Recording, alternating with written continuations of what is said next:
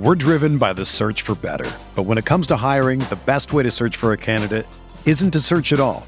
Don't search, match with Indeed. Indeed is your matching and hiring platform with over 350 million global monthly visitors, according to Indeed data, and a matching engine that helps you find quality candidates fast.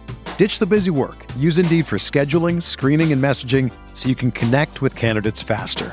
Leveraging over 140 million qualifications and preferences every day, Indeed's matching engine is constantly learning from your preferences, so the more you use Indeed, the better it gets. Join more than 3.5 million businesses worldwide that use Indeed to hire great talent fast. And listeners of this show will get a $75 sponsored job credit to get your jobs more visibility at Indeed.com/Blue Wire. Just go to Indeed.com/Blue Wire right now and support our show by saying that you heard about Indeed on this podcast. That's Indeed.com/Blue Wire. Terms and conditions apply. Need to hire? You need Indeed.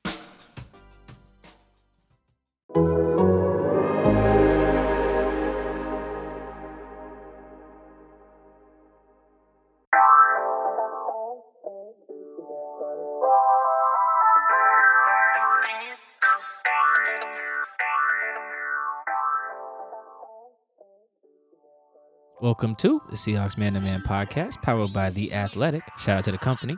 My name is Michael Sean Dugar. I'm here with my co-host, Christopher Kidd. Make sure you follow us both up on the tweet machine. You guys know where to follow me. We've been doing this for a little bit. Chris, talk to the people. What is up, everybody? It's your boy, Christopher Kidd. Be sure to follow me on Twitter at CKIDD206, and that's CKid206. We're going to peel back the curtain for you guys a little bit here, because we like to do that every once in a while. I feel like you guys dig it to some extent. Chris and I were mapping out the show last week. I was like, yeah, let's have this guest on, which we will have in the back half of the show. I was like, let's have this guest. We're probably going to have to audible a little bit just because knowing the Seahawks, they're going to hire an OC right when we're scheduled to record. And thankfully, they didn't do it right when we were scheduled to record, but basically did it when we were scheduled to record. So that's what we're going to talk about now. They reportedly hired Shane Waldron, the passing game coordinator of the Rams. He held that title for the last 3 years. In 2017, he was with the Rams as well as a tight ends coach. He followed Sean McVay there from the Washington football team. I think they were there together in 2016. Before that, don't really remember where Shane was. Somewhere in college. UMass, maybe? Doesn't really matter. Anyway, they hired him. It's not official yet, but probably by the time they're hearing this pod, it will be, knowing Pete. He doesn't care about us. But I'm pretty sure that that's the guy. That's the name I had heard. I'd heard two names prior to, I think it was Schefter reporting it. I had heard that name and the other name I told you. Oh, the Green Bay passing game coordinator. I think his name is a white guy named Luke. Those were the two. Pete obviously chose a dude from the Rams. There's a lot, Chris, to process here, because a lot we don't know. Like, I'm not really under the impression this will be the only move, and I don't know how outdated this will be by the time the podcast drops, but I would imagine that there are some other moves in there. Like, I'd be surprised if Dave Canales is still a passing game coordinator for the Seahawks in the 2021 season. It wouldn't surprise me if Shane brings someone else from LA with him to either work on the run game, O-line, or something with the run game, because Brennan Carroll left, and so now there's a position there open, and on top of the OC job open. And it wouldn't surprise me, let's just say, it wouldn't surprise me if that the passing game coordinator spot is filled by someone else. And I think Schefter also reported that, like, Nate Carroll may be in the running there, Pete's son, because, you know, the only people who Pete listens to in the building are his kids. And there's only one kid left. I think it's his youngest kid, too. So wild. So I think I've been kind of hearing some similar stuff on Nate, that Nate might be the guy. There might be some shifting, basically. So we might get a situation where actually Shane Waldron comes in here to fix the passing game and is not the passing game coordinator. So that's going to be kind of weird. Before we get into that, what did you think, Chris, when you was like, all right, they're going to bring in Shane Waldron? Besides, who the hell is Shane Waldron? What else did you think? That was really it, because I didn't know who he was. If you're not an OC, a head coach, DC, if you're not in that realm, I kind of got to do my research on you. And that's what I did. Immediately went online. Oh, passing game coordinator. You look at what the Rams' offensive style was. A lot of play action. A lot of rolling out for Jared Goff in that offense. Also, a lot of running. Yeah, lots of running. And it sounds like a perfect fit. You have someone that has never been calling plays per se. Not at all. Not even per se. You're right. I guess he did in the preseason, but You get the point. that don't count. And now he is being tasked with being the OC. But we talked about this with Ben Baldwin last week on the last episode about, at this point, is Pete just going to take over? Because you're doing what Pete says. Pete really has his idea of how he wants the offense to look. You just have to go run it. Basically, yeah. And with this hire, he's going to do what Pete says. Pete wasn't going to look for a guy that wants to do his own thing and is the OC and has an vision of what this offense could be. It's Pete's vision. With all that, this is the perfect candidate. A guy that hasn't run an offense, check. He's not going to undermine me and do what he wants to do. I'm not saying that's what Brian Schottenheimer did, but from what it seems, they clearly couldn't come to an agreement, so he's out the door. Yeah, that's what Brian didn't want to do. So I was like, you got to go. You ain't going to listen. Bingo. And you bring in this young guy who he was the passing game coordinator. Now he's been upgraded for the most part to run this offense. I feel as if this is the right hire. Personally, I want to see the Seahawks offense let Russ cook and let the defense do what they've been doing, and you might have an opportunity to get back to the Super Bowl. Now things are interesting because Pete, his philosophy, we've talked about it so many times. You guys have heard it over and over and over again. It's going to be interesting to see how these things line up. Does he challenge Pete? Does he actually come here to Seattle and say, whoa, you got DK? I saw these guys when we were on, when the Rams are on defense, and I saw how they were playing. Now I'm actually going to practice with these guys and seeing them every day. Oh, Pete, you're crazy, man. What are you doing? Or is he going to be like, you know what, Pete? Yeah, I got you. We're going to run it. This is your offense. You got these plays that you want ran throughout the game. I got you. What do you think, Mike? I mean, I could do that. If he wants, I couldn't design the plays, but shoot, I wonder what this guy's making, because I could definitely take that job. Although, eventually, I'd probably get to a point where Brian Schottenheimer got to was like, dude, we need to throw this thing. Like, sure, we did your thing. Like, we got so far. Let's try my thing. And then he was like, no. Let's do the thing I want to do, and that's Pete. I mean, the difficulty with the Shane hire that I have is, I wrote, what was that, 2 weeks ago, that was like, I don't think it matters who the OC is, right, for all the reasons you mentioned, right? All you're doing is just someone else is pulling the strings for you. Basically, you just the puppet dude. You know, what's the dude in Pinocchio, Geppetto or whatever? Yeah, Geppetto. Yeah. I think so. Yeah, Pete's Geppetto, right? And then you got the OC is just the Pinocchio. The DC is the same way. To be fair. Yeah, it's the same Pete. thing with Ken. This is all Pete. Yeah, it's a special teams probably the same way too. I don't know how many deviations there are over or iterations there are of like special teams work, but I'm pretty sure that's Pete too. And he's a head coach, and that's how it goes, right? Yes. They give you the keys to the building, you do what you want. The tricky part is figuring out what the hell Shane did in LA. Like, I honestly don't know. I mean, He's a passing game coordinator. Break that down. What does that mean, right? Yeah. Because I'll put it this way, right? If someone hired Dave Canales to run their passing game, whose OC job is open? I think Detroit just filled theirs. I don't know if Tennessee's filled theirs, but let's use Tennessee as an example. Let's say, because they lost Arthur Smith. Let's just say if Tennessee was like, all right, we're going to hire Dave Canales. In Tennessee, they'd probably be wondering, okay, well, you were the passing game coordinator when the Seahawks offense was passing it with success. You were also the passing game coordinator when the passing game stunk. So which part were you involved in? You know, like that's we don't know. It's the same thing with Shane. The Rams passing game was not good. Last year. It's been good though. It was good in 2018, and it was good enough in 2019. Their DVOA ranks are underwhelming. I think it's 5th in 2018, 16th in 2019, and something much lower in 2020. So they got progressively worse, right? So that's not good. I tried not to use Goff's numbers in total as a barometer because the quarterback play, like, there's so many people involved in that, especially when you got McVay, who's the genius over there. Like, how much is he doing? You know, Jared's had quarterbacks coaches. I think wasn't Zach Taylor the Bengals coach, Goff's quarterback coach? So we don't know how much of that was him. Goff's had such a weird career where he sucked, and he was good, and now he sucks again. So we don't know who's responsible for which parts of all that. I say that to say, I don't really know what to make of the hire. The only thing that I kind of feel good about, right, a little bit, is that the Rams are really good at generating yards at the catch. They're like top 6 every year that McVay's been there, and specifically I think they've been like top 6 or 7 in the last 3 years that Shane has been calling the shots. So to my understanding, Shane designs the plays. So that is good because that is a thing that you can probably carry over with this offense. It probably takes some little tweaking because there's probably you need the right personnel with that too. Like it seems like they were built really well to do that in LA with Brandon Cooks and Robert Woods and Cooper Kupp. Like that is a solid, and even Todd Gurley probably factors into some of those numbers too. Or even like who they got now, Cam Akers and stuff like that. Like they've built, a really good scheme with that. I don't know how much of that was Shane, but if I'm assuming your passing game coordinator at least designs the combinations, and if he does, okay, that's the one thing I'm like that should transfer over here. Because the Seahawks have never ranked higher than 26th in yards after catch per completion. That's according to Pro Football Reference, which I think has been tracking that since 2018. So we have a good sample there. Since when they had Shoddy, Seattle was never higher than 26th. The Rams were never lower than like 7th.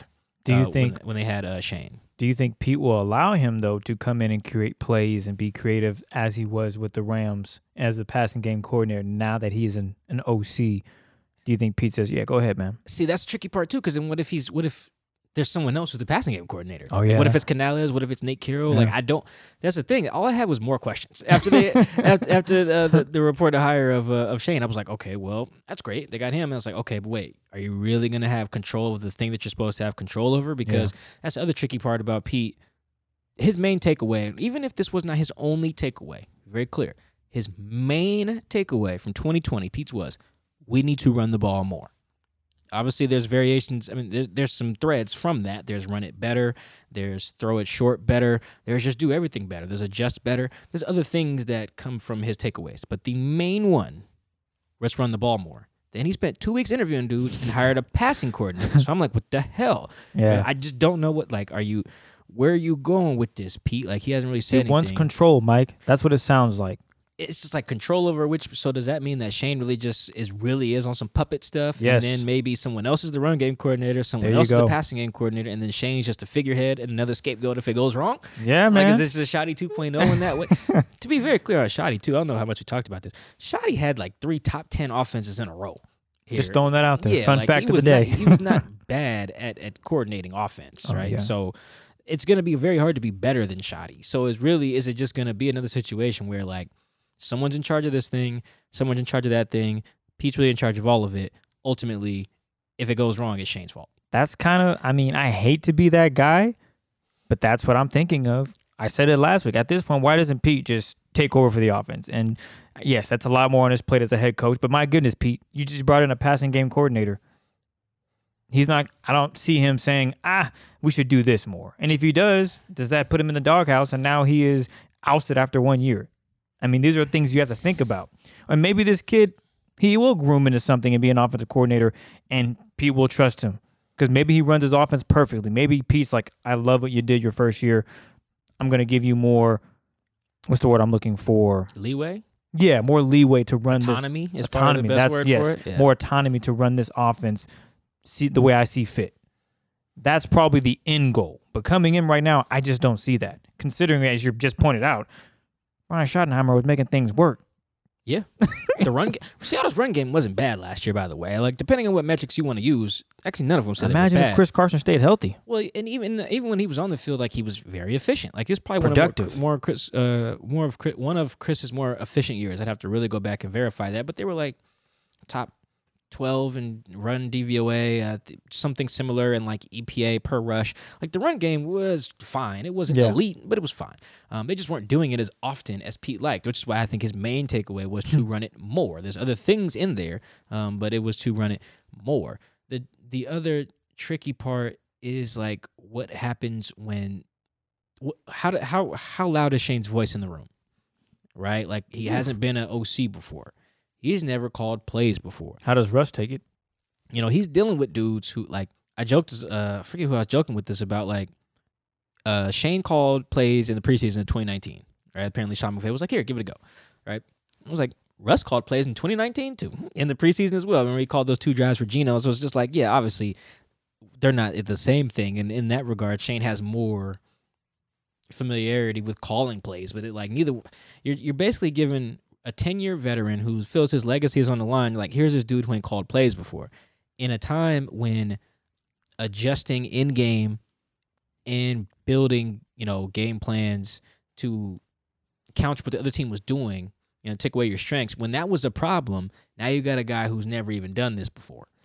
that could go either way. That's more of like how you feel about the team is you're going to shape that. Are you a glass half full person? You're a glass half empty person? I'm somewhere in the middle, like, whatever. I'm going to drink what's in the glass regardless type of thing. But I don't know how to feel good necessarily about that because Russ has called plays in games on the fly before. Headset gone out. Don't worry. I got it. I got this. And then it leads to good things, too. Touchdown like he's points. led touchdown drives where no one can – the coaches are just out there just watching like we are. I think Shotty said this year he went to go grab like a cookie or something like that during one of the games where Russ's mics went out. I think it was in Miami. The mic went out. Shotty was like, I'm going to go grab a piece of cake. Come back. Oh, we scored, huh? Nice. Good job, Russ. You know what I'm saying? Like that's where Russ is at in his career. He can just call the plays himself. He's been doing this for a long time. So how does that work with dude who hasn't done this, and how does that work with the in-game adjustments part? Like the problem with not the problem, but I think the sequencing, as we talked about Ben Baldwin last week with the offense, was like they were hot at a time when they were playing that good defenses, and when just in general offenses tend to be hot, right? In the earlier part of the season where team defenses are still catching up, but then what happens around like weeks 7, 8, 9, 10, and beyond? Defense is like, oh, we got film now. We got charts with your tendencies. We can study your play caller. Okay, how does that go with your rookie play caller? Like, I'm sure it can be good, but because dude's never done this before, and he worked for a dude notorious for being the brains of the offensive side of the ball, that makes it even trickier. If he used to, who's a defensive coach? Name a defensive coach in the league right now. Who's one? Like a head coach who's a defensive mind like Pete. I was going to say Matt Patricia, but that didn't work out well. Yeah, he's gone. Actually, Bill Belichick. I like your Matt Patricia example. That's good too. That's good too. I feel you, but Bill Belichick's kind of been both over his career because he's just like offensive savant. Let's say he used to work for Matt Patricia. Shane did, right? And he came over here to run the offense. You would know that he had some autonomy in Detroit because Matt Patricia's like, I'm a defensive guy, so I'm not really hands-on with how you're vibing. Whereas if he came from like L.A. or even San Francisco, where it's just, or even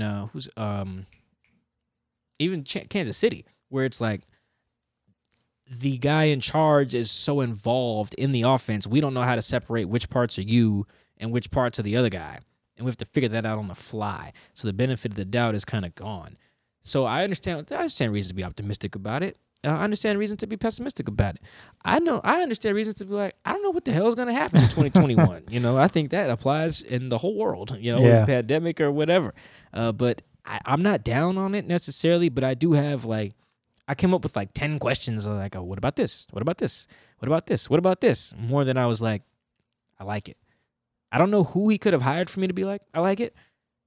But I don't think this was the one for me to be like, I like it. Does that make sense? Yeah, the only reason why I like it because I just ultimately believe that Pete wants to run it his way, period. There's no if, and buts.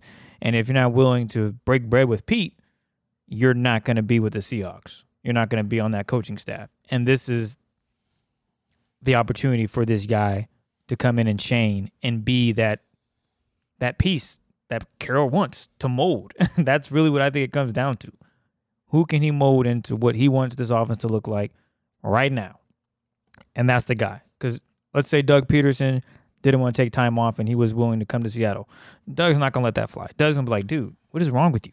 Do you not see the talent you have? What if Shane's like that too, though? But even, I guess that's to the point, but I don't think he is. And I guess we'll find out as the season goes. I just don't think he is because it'd be interesting to see what he was actually doing with McVay's offense. Like, how much autonomy did he have with that offense? Did he have any say? Was he drawing up plays? Was he with McVay? I mean, we know he was with him, obviously, but what facets of the game did he play key parts in? That would be my question, my thought on this process of what he plans on bringing to the Seahawks as coming from a passing game coordinator now, offensive coordinator. See, here's the other thing, too. This is interesting. So I don't think the Rams don't have an OC, correct? No, Sean McVay. They have an OC, but Sean McVay is the OC. Correct. Right? He just delivers the message. So in terms of the passing game, if you are the passing game coordinator in LA, you are effectively second in command, right? Like you are executing another person's vision. Yeah? I think he might be third in command. I'm looking up the offensive Rams coordinator. I don't think they have an OC. They do. They do? Who's yeah, OC? It is. I feel like maybe they do. I don't know the Rams that well. I don't think the Niners have one either. I feel like those are situations where the head coach is calling plays, so you're effectively the second in command. But even if you're not, you are just ultimately executing a version of, Kevin O'Connell. That's his name. All right. Yeah. So is he new there or he been there? He was there. You know what? I'm sorry, Mike. He was hired by our team on January 16, 2020, so he's new. He was a year in. Okay. So when you're coordinating the passing game, and either way, my point still remains, because here's where I'm going to go with this, because you're right. Pete's going to do whatever he wants. So let's say you're Shane, right, and you were second or third in command, right, in terms of like the passing, how you guys move the ball through the air. Cool. You come here, if he doesn't even have the passing game coordinator title here, and then he's already carrying out someone's vision, how does he deal with that personally? Because that means you got a promotion to not get a promotion. That means you left your boy, McVay, that you was with, to come up here with Pete, who I presume he does not know. I don't think they have any connections anywhere, haven't worked together anywhere. I think he's 41 and Pete's 69. So I don't really know when they've crossed or anything like that. So you leave LA and your man, assuming he likes Sean. I don't know if he does. I'm sure he does. So you leave your man down there in LA to come up here and have a fraction more power? Maybe. That's the other thing. Because that can be cool in year one. That can be cool maybe in like year two. I don't know. Chotty lasted 3 years. Like that's the big part of this. It's relationships. It's relationship. It's behind the, remember we've talked about on this show for a while now about the behind the scenes stuff is really what influenced the on-field product more than anything. Execution was bad. Whatever. There was some stuff that just wasn't right. Russ was throwing picks. O-line wasn't great. I think DK and Tyler were like third and fourth in the league in drops. Like there was just everybody had a hand in just screwing things up. Pete too. But just from a man standpoint, from like an ego, being alpha, if you leave Sean and come up here to Pete, you think you're getting a promotion. You come up here and you're like, well, hold on. Okay, I got to answer to this dude. Hold on, is his son designing it? Okay, wait a minute. Okay, what do I do? Right? Yeah. And then how long does that last? Everything lasts when you guys are succeeding. Right? Let's say they have another top 10 offense. Everything's probably great. Then is it all just about what happens in the playoffs? You know what I'm saying? Like there's so many ways for this to be great, but there's this way that I foresee. Maybe because I'm all doom and gloom today. I don't know what it is. It's raining, whatever. I'm hungry. That this just goes very much like the Schottenheimer experiment, but perhaps even faster because Russ is really acknowledging my clock is ticking on my legacy. That was going to be the next thing. What is this? How does Russ feel about this situation? He wants to win, and now you're bringing in a guy that offensive passing coordinator. You're not even bringing an offensive coordinator. You're bringing a guy that was the pass coordinator for the Rams, and as you mentioned, the Rams passing game mid at best was worse than the Seahawks. I can say that with confidence. And in his head, Russ has got to be thinking, "Oh, this." I mean, I guess I'll see what happens. That's really what you have to go with. We'll see what happens. But maybe Russ knows that this is what Pete wants to do. He definitely knows that. How does he feel about it, though? You're right. That's the disconnect there. He knows, but how does he really feel about it? And we talked about this a few times. Does Russ have the say where he can come up and be like, yo, you are messing it up. I'm in my prime. I threw 40 touchdowns last season. That's a lot. What are you doing? What's going on? I have DK. I have Tyler. Get me a tight end. You could just be the offensive coordinator if that's how you really feel. Who knows? That could be happening. You're right. It could be. Not reporting that is. I'm just saying it could. The good thing is, I will say this, Chris. My understanding of the situation is that Russ did have some input in the decision making process. That doesn't necessarily mean like that's good news. That's good. Does that mean he liked the other candidates that Pete presented as like, here, man, have input in A, B, and C? And if Russ is like, I don't like any of these guys, but I like C the most, right? Yeah. It could be a situation like that. Or like, hey, you got A and B, pick one. It's like, okay, take the lesser of the two evils type of thing. I don't know that. We'll probably never know that. But I do, knowing Russ and what he has said about, look at when Russ lets us know what he's thinking sometimes. You just got to read between the lines. Like, when Russ talks about offenses he wants to be, he usually cites the specific team or the coach. The Chiefs. I guarantee you he probably wouldn't. What's the quarterback coach in Kansas City? What's that dude's name? Mike Kafka. Let's go with that. Let me Google it. But I'm pretty sure it's Mike Kafka. I bet you that he wanted someone from there, or someone at another like really creative place, like or even like a New Orleans where they really maximize, like their quarterback who's a little undersized and like they maximize the intermediate passing game. It's Mike Kafka. That's what it is. Okay, cool. So that would probably be like an ideal situation there for Russ, but he could be on board with this. I don't know, but you're right. That is the other big part of this. And again, everything can be fine in year one. We're driven by the search for better, but when it comes to hiring, the best way to search for a candidate isn't to search at all. Don't search, match with Indeed. Indeed is your matching and hiring platform with over 350 million global monthly visitors, according to Indeed data, and a matching engine that helps you find quality candidates fast. Ditch the busy work. Use Indeed for scheduling, screening, and messaging so you can connect with candidates faster. Leveraging over 140 million qualifications and preferences every day, Indeed's matching engine is constantly learning from your preferences, so the more you use Indeed, the better it gets. Join more than 3.5 million businesses worldwide that use Indeed to hire great talent fast. And listeners of this show will get a $75 sponsored job credit to get your jobs more visibility at Indeed.com/Blue Wire. Just go to Indeed.com/Blue Wire right now and support our show by saying that you heard about Indeed on this podcast. That's Indeed.com/Blue Wire. Terms and conditions apply. Need to hire? You need Indeed. And the reason why I like it is because this is what Pete wants to do. The last thing the Seahawks need as an organization is bringing in someone that Pete's kind of like, and then within 7 months fired. And now you're at a stalemate of, how's this team doing? Well, they just fired the offensive coordinator. Pete's not happy. If Pete's going to be happy with this move, that could mean positives, or it could mean same thing we saw last year. Yeah, My hope is it's positive, and that's why I'm on the side of, I like the move. Do I get it? Not 110%. I really don't. But hey, Pete knows way more than I could ever imagine. I'm trusting the process. Do what you got to do. Let's see if this is a change from what we saw last year. It's going to be very tough, as Mike said, to beat out what Schottenheimer has done for these last 3 seasons. But maybe that's not what Pete even wants. Again, I really believe Pete is under the impression that, you coming in here to do what I want to do. When you walk through those doors, we running it 40 to 45% of the time. Throwing is cool, but if you're going to turn the ball over, we can't do that. We have to stick to what I know and what I've done and what got us a Super Bowl. See, that's where, and we could probably close it on this. That's where I'm in the exact opposite boat. I think if he came in here to just do what Pete says, that's bad.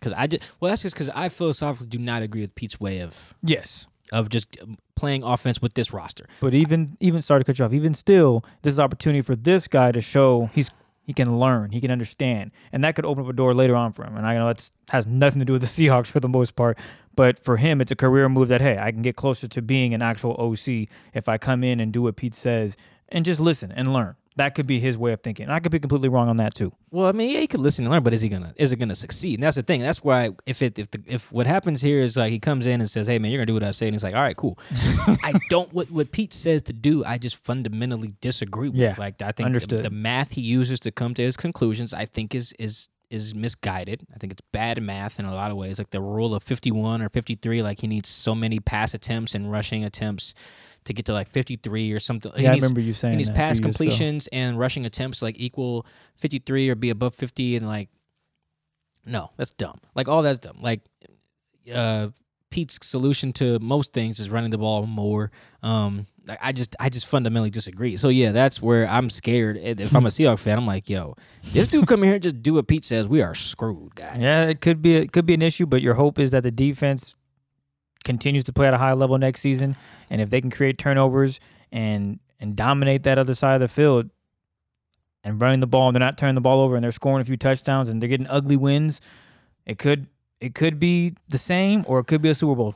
Yeah, that's the thing about Pete's way of doing it. Not only do I fundamentally disagree with it from like a mathematical standpoint and a practical standpoint in terms of just watching how the game is played today, the way he wants to play offense puts a strain on the defense. Like, you guys have to be elite for this to work.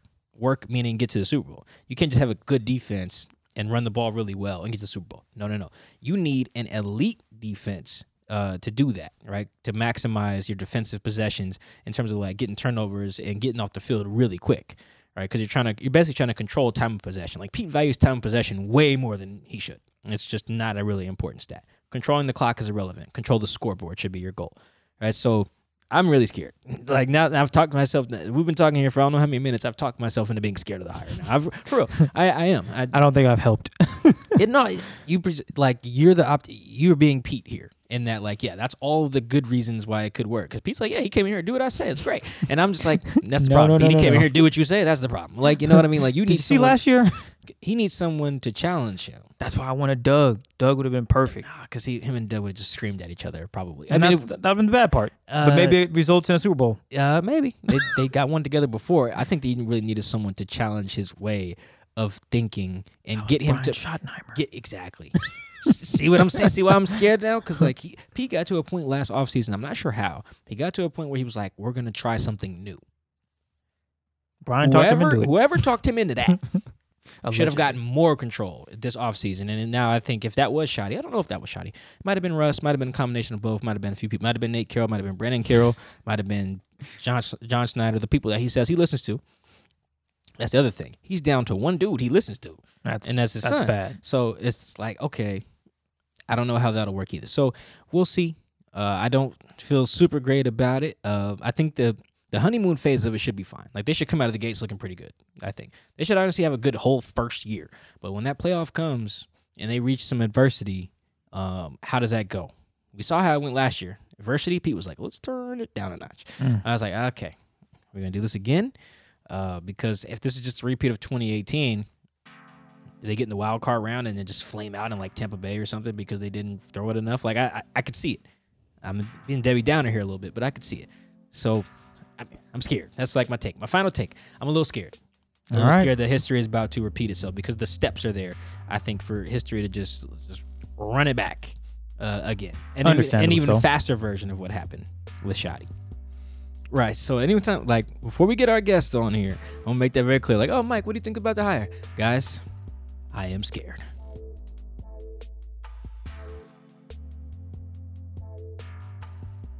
And on the line now with us, we have the homie who covers the NFL for The Athletic. Been doing it for a while. Does a great job. We have the homie Mike Sando. Mike, what's going on, man? Not too much. Good to be here. Thanks for having me on. We got a lot to talk about.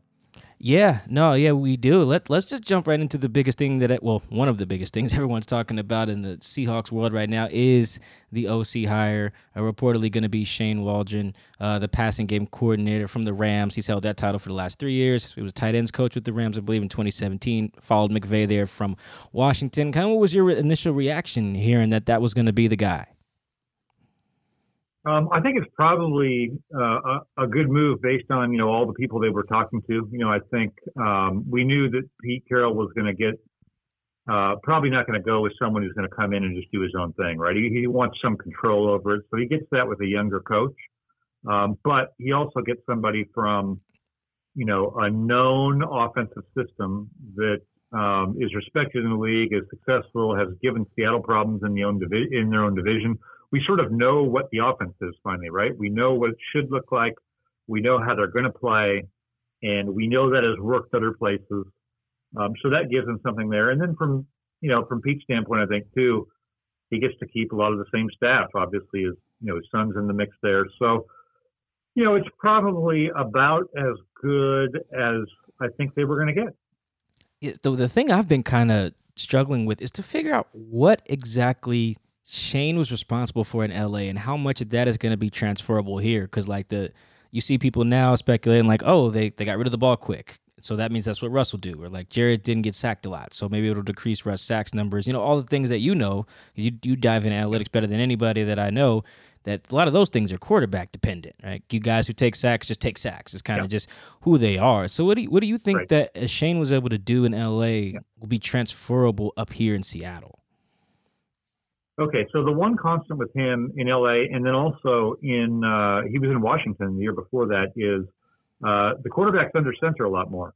And so if you look at the Seahawks the last 5 years, on early downs, they're 61% shotgun, which is probably in the upper half of the league. And if you look at the Rams, the last 4 years he's been there, they're 31% shotgun early downs. That's 32nd in the league. So what they believe is that, and I mean this is a fact, that when your quarterback's under center, you have much greater diversity in the run game. And it makes sense because if you're in the shotgun, usually, unless you're in the pistol, the running back's on one side, and it kind of cuts down on the number of things you can do in the run game. Doesn't mean you can't have a good run game, but they believe that if you're under center, that the whole play action offense and running game become more robust. And I think that's true. So we would expect that to happen. They're going to be under center more often. You can still, I think Russell's ideally suited for the bootlegs and the moving the pocket, so he doesn't have to be in the same spot, hoping his offensive line holds up. You can move him around a little bit, which obviously they'd be stupid not to do. I mean, he's great at that. You get him out, on the edge a little bit. You increase his vision. You increase the opportunities with DK Metcalf down the field. So, I think those things are kind of interesting to me. I think I'd be a little bit excited as a Seahawks fan to have,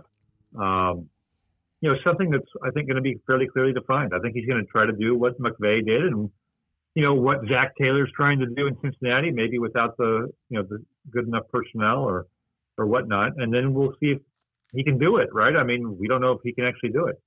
See, look at that, Chris. Like Mike just had the shotgun numbers just right off his head. I told me, numbers guy knows him so well. One of the things you mentioned, Mike, is just that Pete's kind of keeping most of the gang together, right? Mostly just got rid of Brian Schottenheimer, and then his son Brendan Carroll, who was the run game coordinator, is off at the University of Arizona, being the OC there. But I feel like the dynamics in Seattle are just as important as what happens on the field. There's a report from Adam Schefter that Nate Carroll may be considered to replace Dave Canales as the passing game coordinator. We don't know what will happen, be who the new run game coordinator necessarily, if they're going to even have someone who has that title. And then there's just the whole Pete's philosophy, which you're going to get into as well. How do you think Shane is going to be able to handle all of the things that may be happening behind the scenes in Seattle that influence the on-field product? Well, I mean, I don't know what what a poll of the staff would say of who they wanted. I mean, we don't know, but life goes on. I mean, there's changes all the time in the NFL. I don't know of anyone on the offensive staff there who hasn't gone through it before. It's a reality of it. You're professional. They're big boys there who all wanted to have a certain job, maybe didn't get it or it went this way or another way. So I think that all works itself out and, isn't going to be a driver success-wise. I think for Pete's philosophy, what's interesting is, so Pete is perceived as wanting to turn back the clock to 1985 and run the ball on every down and then pass only on third down when you have to, right? That's sort of the Pete criticism, which he's earned. As we know, I mean, they have gone overboard at times with, their reliance on the run. But if you look at the Rams, I mean, the Rams are perceived as having this forward-thinking younger head coach who really knows how to have the schemes in today's day and age. But heck, they're running the ball too.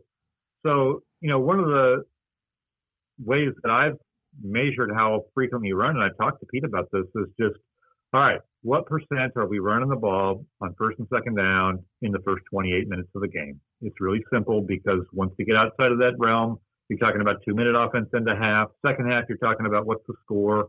That's all going to influence it. But the first 28 minutes of the game tell us a lot about what you want to be. And so Kansas City is going to be very high towards the pass, 65%. At the other end, you're going to have Baltimore, New England this last couple of years. They might be under 40%. And Pete, at his stubborn most 2018, was as run heavy 40% pass in those situations as anybody. I mean, it was Tim Tebow levels, okay? Well, the Rams, the last 4 years, have only been above the league average one time. I mean, they're coming in at the league average has been 53% pass in those situations each of the last 3 years.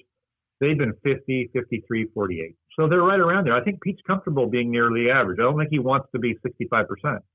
I think he feels you lose something with kind of the toughness of your team, your ability to create explosive plays, And we can debate that, it may be true, may not be true, but we know this.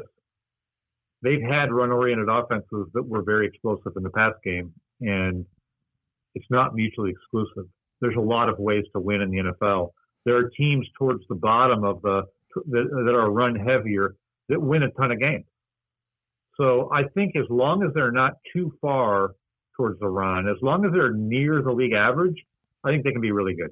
I want to plug one of Sando's pieces here. It's from 2019, but it's like probably the most relevant piece of like Pete writing that we have right now. The headline is, quote, "We are as much like the old Packers as you can get.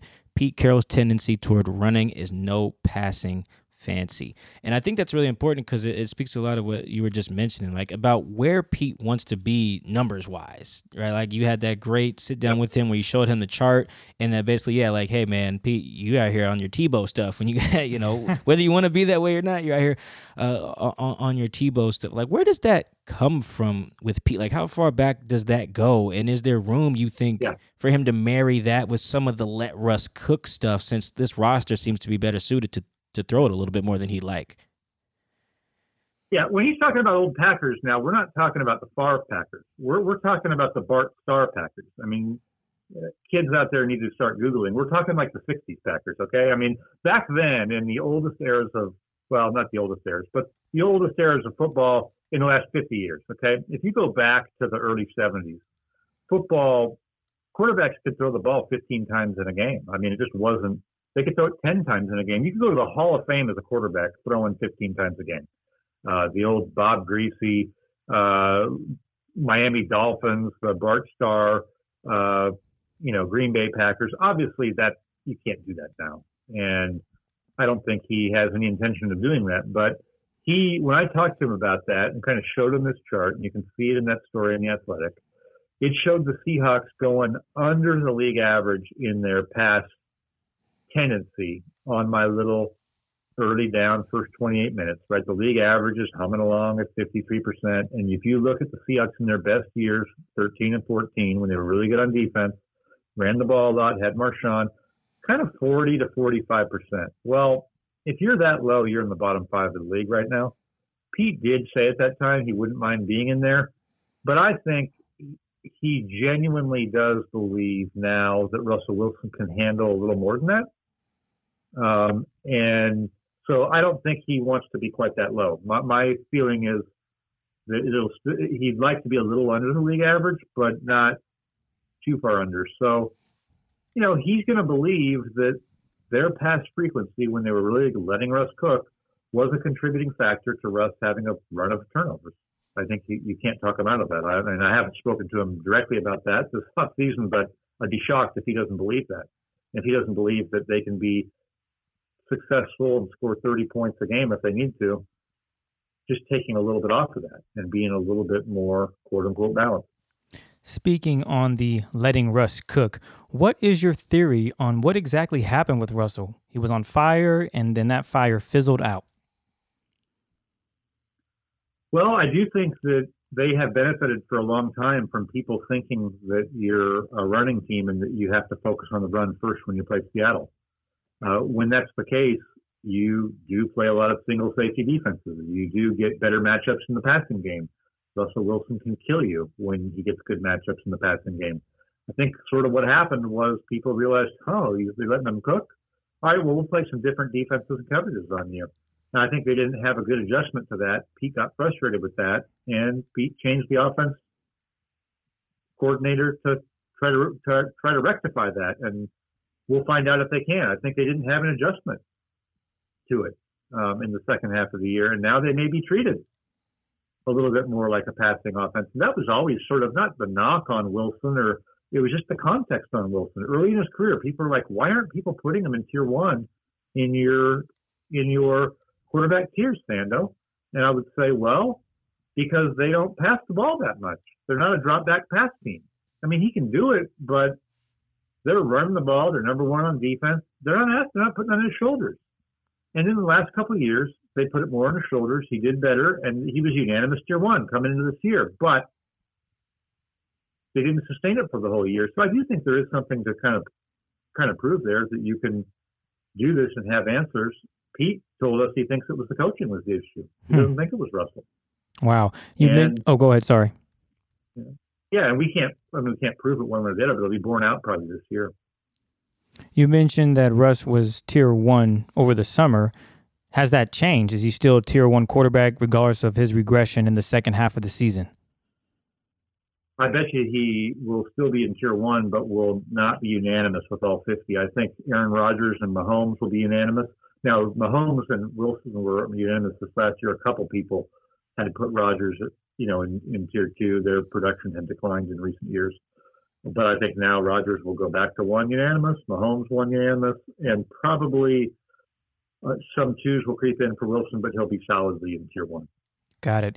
Have you gotten any insight from execs on how Russ is viewed in the NFL and the league in that regard?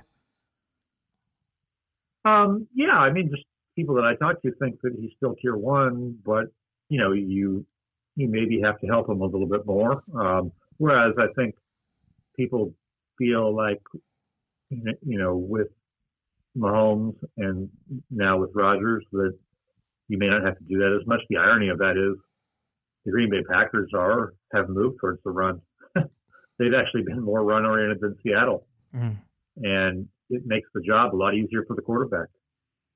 It's just a lot easier. Aaron Rodgers playing in a play-action offense almost rarely gets hit. He's not running for his life. He's throwing the ball less, and he's throwing more touchdowns. I think Pete looks at that, says, can we do that? Do you think the Seahawks offense would need, and Mike has talked to me about this, and I just want to hear your thoughts on it, a third wide receiver that they can have out the slot, not like a Cole Beasley, but someone close to that where Russ can rely on that player to be always open in certain facets of the game when he needs a big play instead of always looking deep to DK and Tyler Lockett. Do you think they need that third wide receiver? Yes. Okay. Yes. That's like, to me, what I would like to get for them is, yes, that type of player and another tight end. The Greg Olsen signing, he had a foot in the broadcast booth already and was just sort of coming back because someone would give him $7 million or whatever. And I sort of felt it was a little bit Breeze-like these guys were already kind of moving on. And it was time. I mean, that wasn't the investment they hoped it would be. Get Russell another guy there, give him a slot guy. I mean, all the quarterbacks that are at their best have somebody like that you can count on. And I think too many times, you're right, Russell's looking way down the field. You need to give him some easier options. It has to be a priority this offseason. I know you don't do necessarily like a tier thing for like the coaches, although that would kind of be like fascinating, to be honest. But I am curious just how Pete is viewed generally, because like you said, like there's some things that Pete says that get Seahawks Twitter mad or Seahawks fans mad that are like pretty common among football coaches. Like, oh, the other team's playing cover 2. Let's run it. I think every coach in the league, generally understands that is one way to beat, too high looks. Like Pete's not an idiot. You know what I'm saying? He knows football, but at the same time, his fourth down aggressiveness, some of the other just philosophies that he have probably won't jive with some of the other maybe more forward-thinking, pass-heavy coaches in the league. Just in general, what's kind of the view of Pete around the league in terms of his offense? Yeah, well, you're right. I mean, I think Pete is viewed. I'll tell you this. I did at one time. I know this is 2014. I did do a thing with Insights on the Coaches, and Pete came in second to Belichick. He's really highly respected, and I think the way he deals with people, the way he deals with players, the way he builds a program, all that's really respected. Some of those other things we're talking about, though, he would be seen as maybe, limiting the scope of what the offensive coordinator can do, right? Creating limits there that fit with his philosophy. That's what any coach would do, but can become a little frustrating, right? You'd like to see that.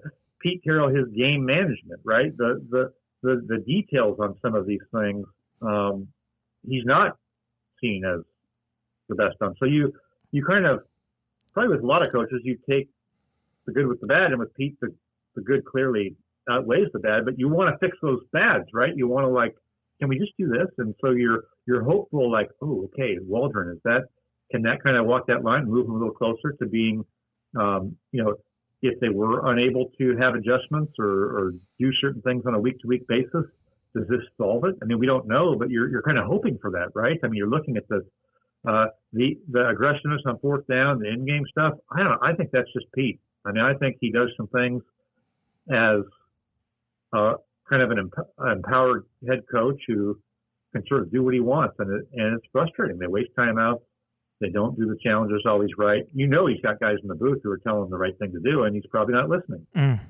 Yeah, that's the scary part sometimes with Pete, because it's just like some of the stuff that he's bad at, and this is like the Pete Carroll conundrum that we're kind of like having in the last like couple of years. He's really good at the hard parts of being a head coach. That culture, dealing with people, getting the best out of players, getting players to want to freaking play for you. Like, that's just a huge part of the gig, and there's not really a how-to manual to do it. Pete has it down.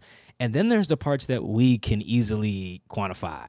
When to use a challenge, when to call timeout, when to kick it or go for it. Like all this stuff that we have all these numbers and we see can review on film. And that's led to, I think last week we had Ben Baldwin on the show, and we kind of brought back a debate from last year where Ben Baldwin wrote, is Pete Carroll the right coach for this version of the Seahawks? And then I wrote the counter that was basically like, yes, because it's easier to just have him change those few things versus tearing it down and finding someone who's good at all the things Pete is bad at and good at all the things that Pete is good at. And I'm going to toss this to you, Sando. Kind of where are you on the Seahawks going forward with Pete? Like, they're obviously going to keep him, but like, how far can this team go as long as he's still who he is? Well, I mean, I think they can go all the way. I mean, they've done it before. It's going to be a different way though, because you've got the paid quarterback and you don't have the elite defense, and you can't sign guys like you could before when your quarterback is cheap. So it'll be a different way, and maybe they do need a little bit more offensively to do that and maintain it over the course of the season, and maybe that's why there's a coordinator change. But I'm kind of with you. Like, I feel like with these head coaches who get hired, it's almost like quarterbacks drafted early. You're excited about this unlimited potential, but then you see what, I'm not going to pick on Nick Sirianni, but then you see what Nick Sirianni is going to do, or even whoever the hot candidates that everybody wants people to hire, right? Once they get in there, you realize they've got their limitations too, and maybe they can't do the things Pete can. So I'm a supporter of him as a great coach. I think that it would be good for them organizationally if they could get him to maybe be a little less instinctive and seat of the pants with some of the in-game decision-making and have a little bit more processes on that. I just don't know if you're going to do that for someone who's been doing this for 40 years, right? I mean, Bruce Arians is a little bit the same way, right? I mean, they just sometimes just do things. Yeah. And yet, now Bruce got Tom Brady, but, there's been success with him too, right? Bruce had a good program in Arizona, right? I mean, do you want to have Kingsbury or whoever else they've hired there? That's the risk you're taking. Yeah, that's kind of I'm with the keep Pete thing, because I think the stuff that it's so hard to figure, like, man, Pete's not going to change. He's been doing this for a very long time. To shout out another colleague, that's just what we're doing on the show, shouting out all the colleagues. Jason Jenks had a column, I think, in 2018 on The Athletic. It was like, if you want Pete to change, you'll know who he is. Right? And I was like, okay, that's really good and bad at the same time. And then what do you know? In 2020, though, we get Let Russ Cook. Yeah, 8 weeks we saw it, and we thought, oh, this can work. And then things went backwards quickly. Yeah, so, like, Mike, I'm going to toss this back to you. Do you think, after seeing Let Russ Cook, I'm sure that was probably surprising to you, all that you know about Pete and him deviating from what he believes. Is that maybe a sign that this offseason he could be maybe pushed in the right direction, since he's already been pushed before in an offseason? Yeah. Yeah, I don't think that he is as set on running the ball all the time or having a really high run rate as people think. I think that has been probably overstated and overplayed. There is truth to it. I mean, but I think it's taken on a life of its own, and I think he's okay having some variance in there. We know that because he's had variance in there. I mean, they've done it in different years. They've been extreme both ways, extreme run and extreme pass. I don't think he wants to be either one of those. But I think he could. I think as long as they're being effective offensively, he's okay with it looking a little bit more pass heavy. And we saw that this year. He did it. And then when it didn't work, it wasn't like the very first game they completely changed everything. I mean, even in the second half of the year, It wasn't like they were, the number one run-heavy team, and it went back to 2018. That wasn't the case. I mean, they had some pass-heavier games late in the year, at least by the way that I look at it. So I don't think he's quite as rigid, and probably gets a little bit of a bad rap. Again, well-earned because he's played that way before, but, I don't think it's just going to be that he has to have it that way to an absolute fault. In fact, I'm going to look right now just while we're doing this. Second half of the season. Yeah, Let's I think see where they I were had him at on my 59% index. using Ben Baldwin's RBSDM site and neutral pass situations. I had it at he had it at 59% from weeks 10 to 17, which sounds about right. So second half of the year on mine is 59%. Okay? There you go. That's, Boom. and see, Ben's is tuned up, but he does the thing with like between 20 and 80% win probability. Mm-hmm. Like to me, okay, when does that start? Are we at 21% or are we at 79%? That's why I just do the first 28 minutes. Like we know what it is, right? And it's 59%, which was seventh highest in the league. Mm. So 59% would be way higher than they ever were in any other year under Pete. Damn. And that's when he supposedly put the brakes on it and said, you can't cook anymore. And that was 106 passes, 73 runs. Well, that's pretty solid. Yeah. The problem was their pass EPA on those was way down, so they weren't getting the productivity. I think if Pete has the productivity, he can lean one way or the other. What he's not going to have is a bunch of turnovers in the passing game, and we're going to keep passing more. That's not happening. Sounds about right. Pete's law. Pete's law, right? Right. That's Pete's law. It is. If we turn it over, we're going to stop doing what it does to turn it over. And Buffalo was the number one example. Well, What'd you do, Russ? And then that LA game right after that, when they didn't even throw a touchdown, Russ was just throwing it to the other team. Yeah, Pete shut that down quick. Yeah, something happened with Russ this year where it was like he wasn't trusting the protection or he's looking down. He looked like a shell of himself. He looked like at his absolute worst as like a rookie in some of these games. And that was concerning, wasn't it? It was like, what happened? Where did he go? I think, they got to get out of that. Yeah, it was a little concerning. Mike and I had a few discussions on that regarding, is he flustered in the pocket? Because the pocket, we thought offensively, this was the best O-line they have had to date with Russell Wilson. You bring in Brandon Shell, who we didn't know much about. Jets didn't want to keep him around. We're thinking, how is this going to work out? He actually played pretty well until he got injured. You have Mikey Potty. He didn't really show his worth, unfortunately. He was banged up, and he just never got going. But outside of that, Dwayne Brown was solid. I thought that they had a really good offensive line, but I think ultimately Russ, he just held onto the ball a little bit too long. And we always mention that sacks is a QB stat. Russ really proved that this year. He held the ball way too much. Yeah. And the pressure at times wasn't even there. It was just like, Russ, what are you waiting for? Throw it away or get down and run. Do something other than hold it. Go ahead, Mike. Sorry about that. He's probably being told by, but Pete is also driving home, we can't turn it over. So, Russ is playing within that. So there's all these structures that are going on, right? And limitations that we sort of know about, but you don't know exactly what's being said in the meeting week to week, right? So when they're having those turnovers, I mean, that's when Pete may walk into the offensive meeting. He may walk into the quarterback room and he may say, we're not doing that. This ends here. I don't care if you take 100 sacks. We're not turning it over. And so now Russell's going into the game, he's trying to do what their plan is. And yet it may not be there. There may not be somebody open. There may not be an outlet, but you know what? He's not going to throw it to the other team. So they have to get to a point where everybody can kind of be free to do what they need to do to be their best. And they had that for a while when it was working, and turnovers came along, and you can only imagine what that must have been like internally with Pete, because he's not having that. Yeah, that's the one thing. I think Pete would honestly let Russ pooch punt it if it was legal to move it down the field that way, as long as Russ didn't pooch punt it to the other team. I think Mike, that you're right. He does have his preference, but ultimately, I think he and Russ are wired the same way in that, look, they're both look, I'll do it your way. Look each other in the eye and say, I'll do it however you want to do it as long as we win. And with Pete, the other caveat is as long as we don't turn it over. Whatever we do, I don't care if you throw the ball with your elbow, Russ, as long as you don't throw it to, the Niners, I'll do whatever works. And then, he saw that Buffalo game, that Arizona game, and that Rams game and said, oh, boy, that was 10 turnovers in 4 weeks total. Yeah, that's definitely how you get in Pete's doghouse, no matter who you are, is you give the ball to the other team. Yeah. there's something to this, and it doesn't always hold up if you just do a hard statistical filter and look at every play, and put them all together. There is something to some teams being able to play two safety defenses and killing Russ and the offense.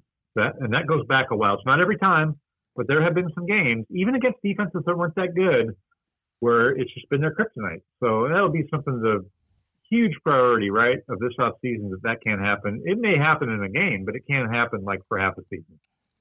We're going to get you out of here on this, Mike. One of the underrated moves, I think, of the offseason so far is the Seahawks losing Scott Fitterer, one of John Schneider's top guys, on the scouting side of things. He's now the GM of the Carolina Panthers. He's been interviewing for jobs, for decades, it feels like, and finally got the one in Carolina. A lot of people in Seattle don't know too much about, anyone in the scouting department, really. That's the whole point, keep it low key.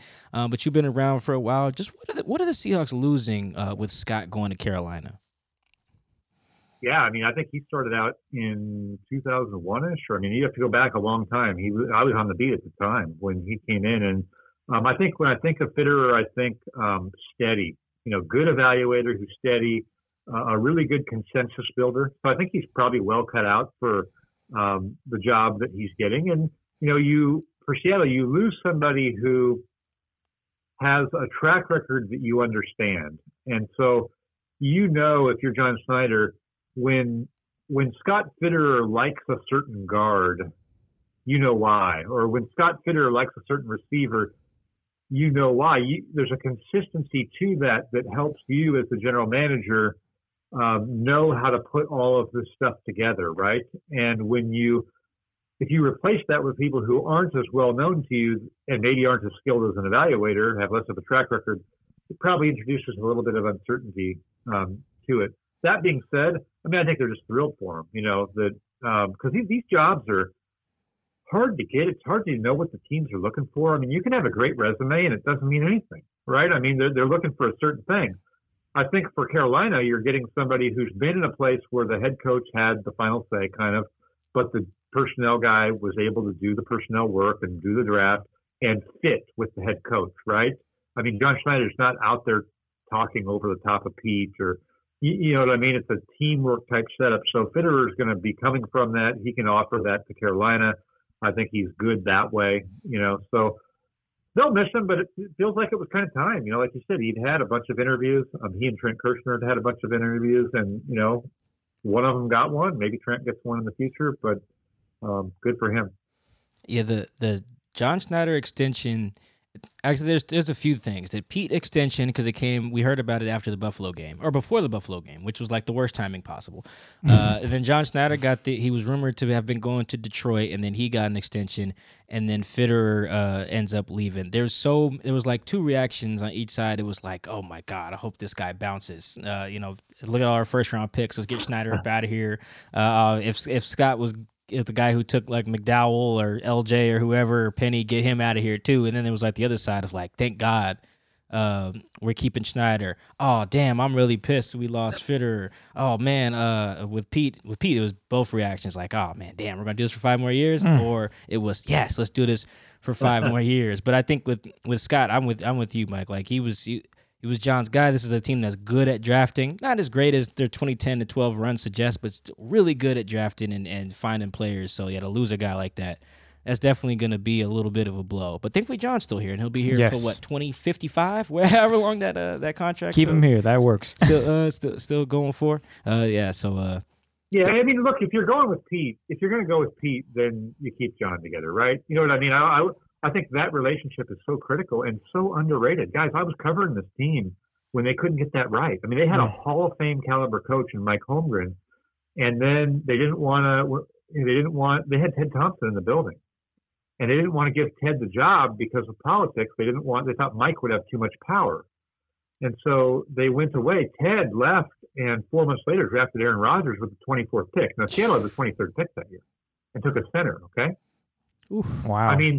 Ted Thompson's one of the great personnel guys, and they, for the wrong reasons, because you didn't want to consolidate power with Holmgren, you let him go, and then you hired somebody from the outside who's a great guy. Tim Ruskell's a great guy, but it wasn't going to be a good fit with Holmgren, because Holmgren is a big power coach. He's a big power player. And when you bring in somebody who's not his guy, then there's going to be a power issue. And Mike Holmgren's not losing any power issues. Okay. So you had turmoil in your front office that really drove Mike Holmgren out of the organization eventually.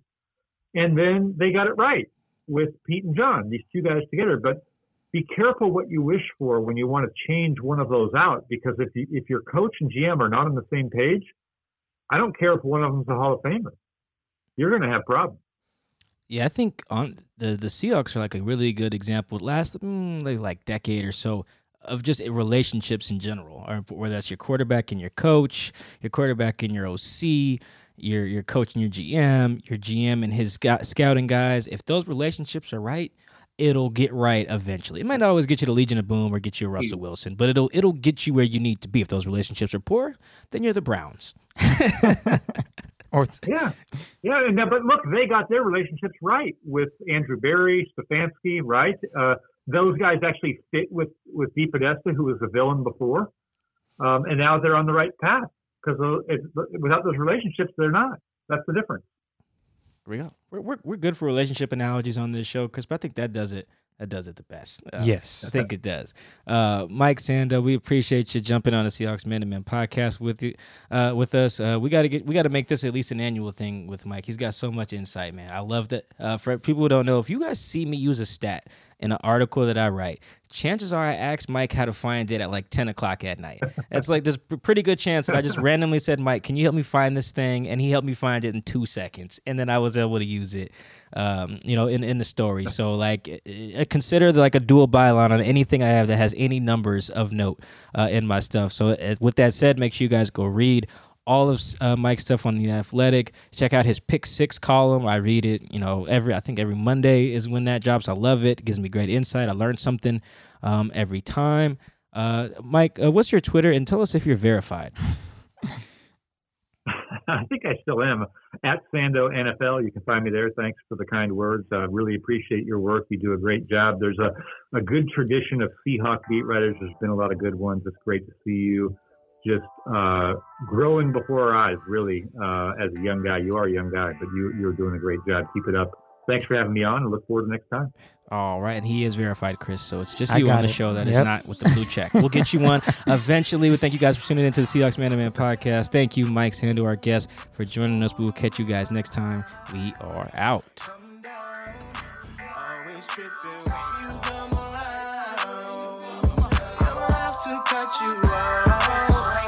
Right now, you see, I don't have to drive me. You can say that for your mama. Maybe you should smoke something. Try the marijuana. I was loving you good. The vibe was straight. Showed you a couple of things and they feelings changed. I treated you right. Everything was a gift, from a time to your bag and the color on your lip. Gave you plenty of